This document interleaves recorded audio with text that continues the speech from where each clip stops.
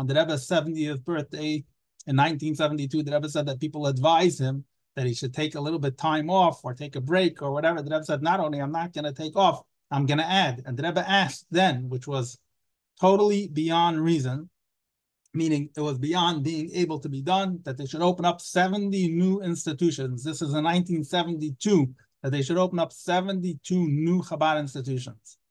Jewish perspective, if a person is here and a person is alive, there's a reason for it, and it is to do and to accomplish. The whole idea of retirement is, is contrary. The whole idea of retirement, meaning to stop from this work to go to that work, the whole idea of that I reach a certain age and then I sit back and relax is not a Jewish concept.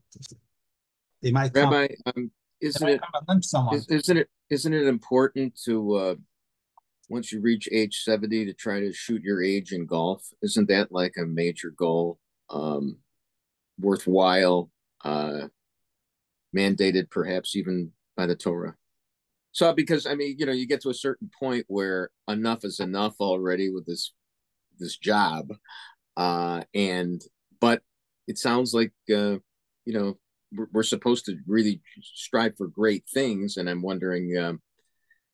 It sounds like a little bit of gamesmanship, that's going to wreck my golf score if I'm guilty, feeling guilty that I'm not really trying to, I don't know, for lack of a better term, tikkun olam or whatever. But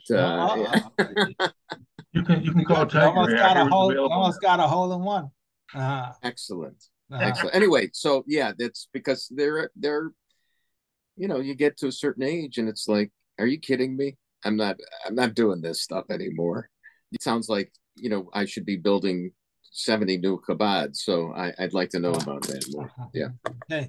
To go into the details is a thing into itself. What does it mean that I shouldn't leave this job, go to that job? It means that a person, so long that they're alive, needs to accomplish. And the idea of sitting back and not accomplishing is, how do you say, is counter to basic values, Jewish values. But to go from one job to another, whatever. Without going into the details right now, we don't have enough time.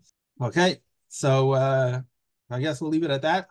Everyone should have a wonderful day, a meaningful day, a successful day. If you didn't get started yet, it's the middle of the week. At least there's 2 middles, yesterday and today. But at least it's a middle. So there's still time to jump on the bandwagon. And even if you're already on, there's still time to do more. And God willing, it should be a good day. Have a good day, everyone. Bye, everybody. Have a good day. Bye.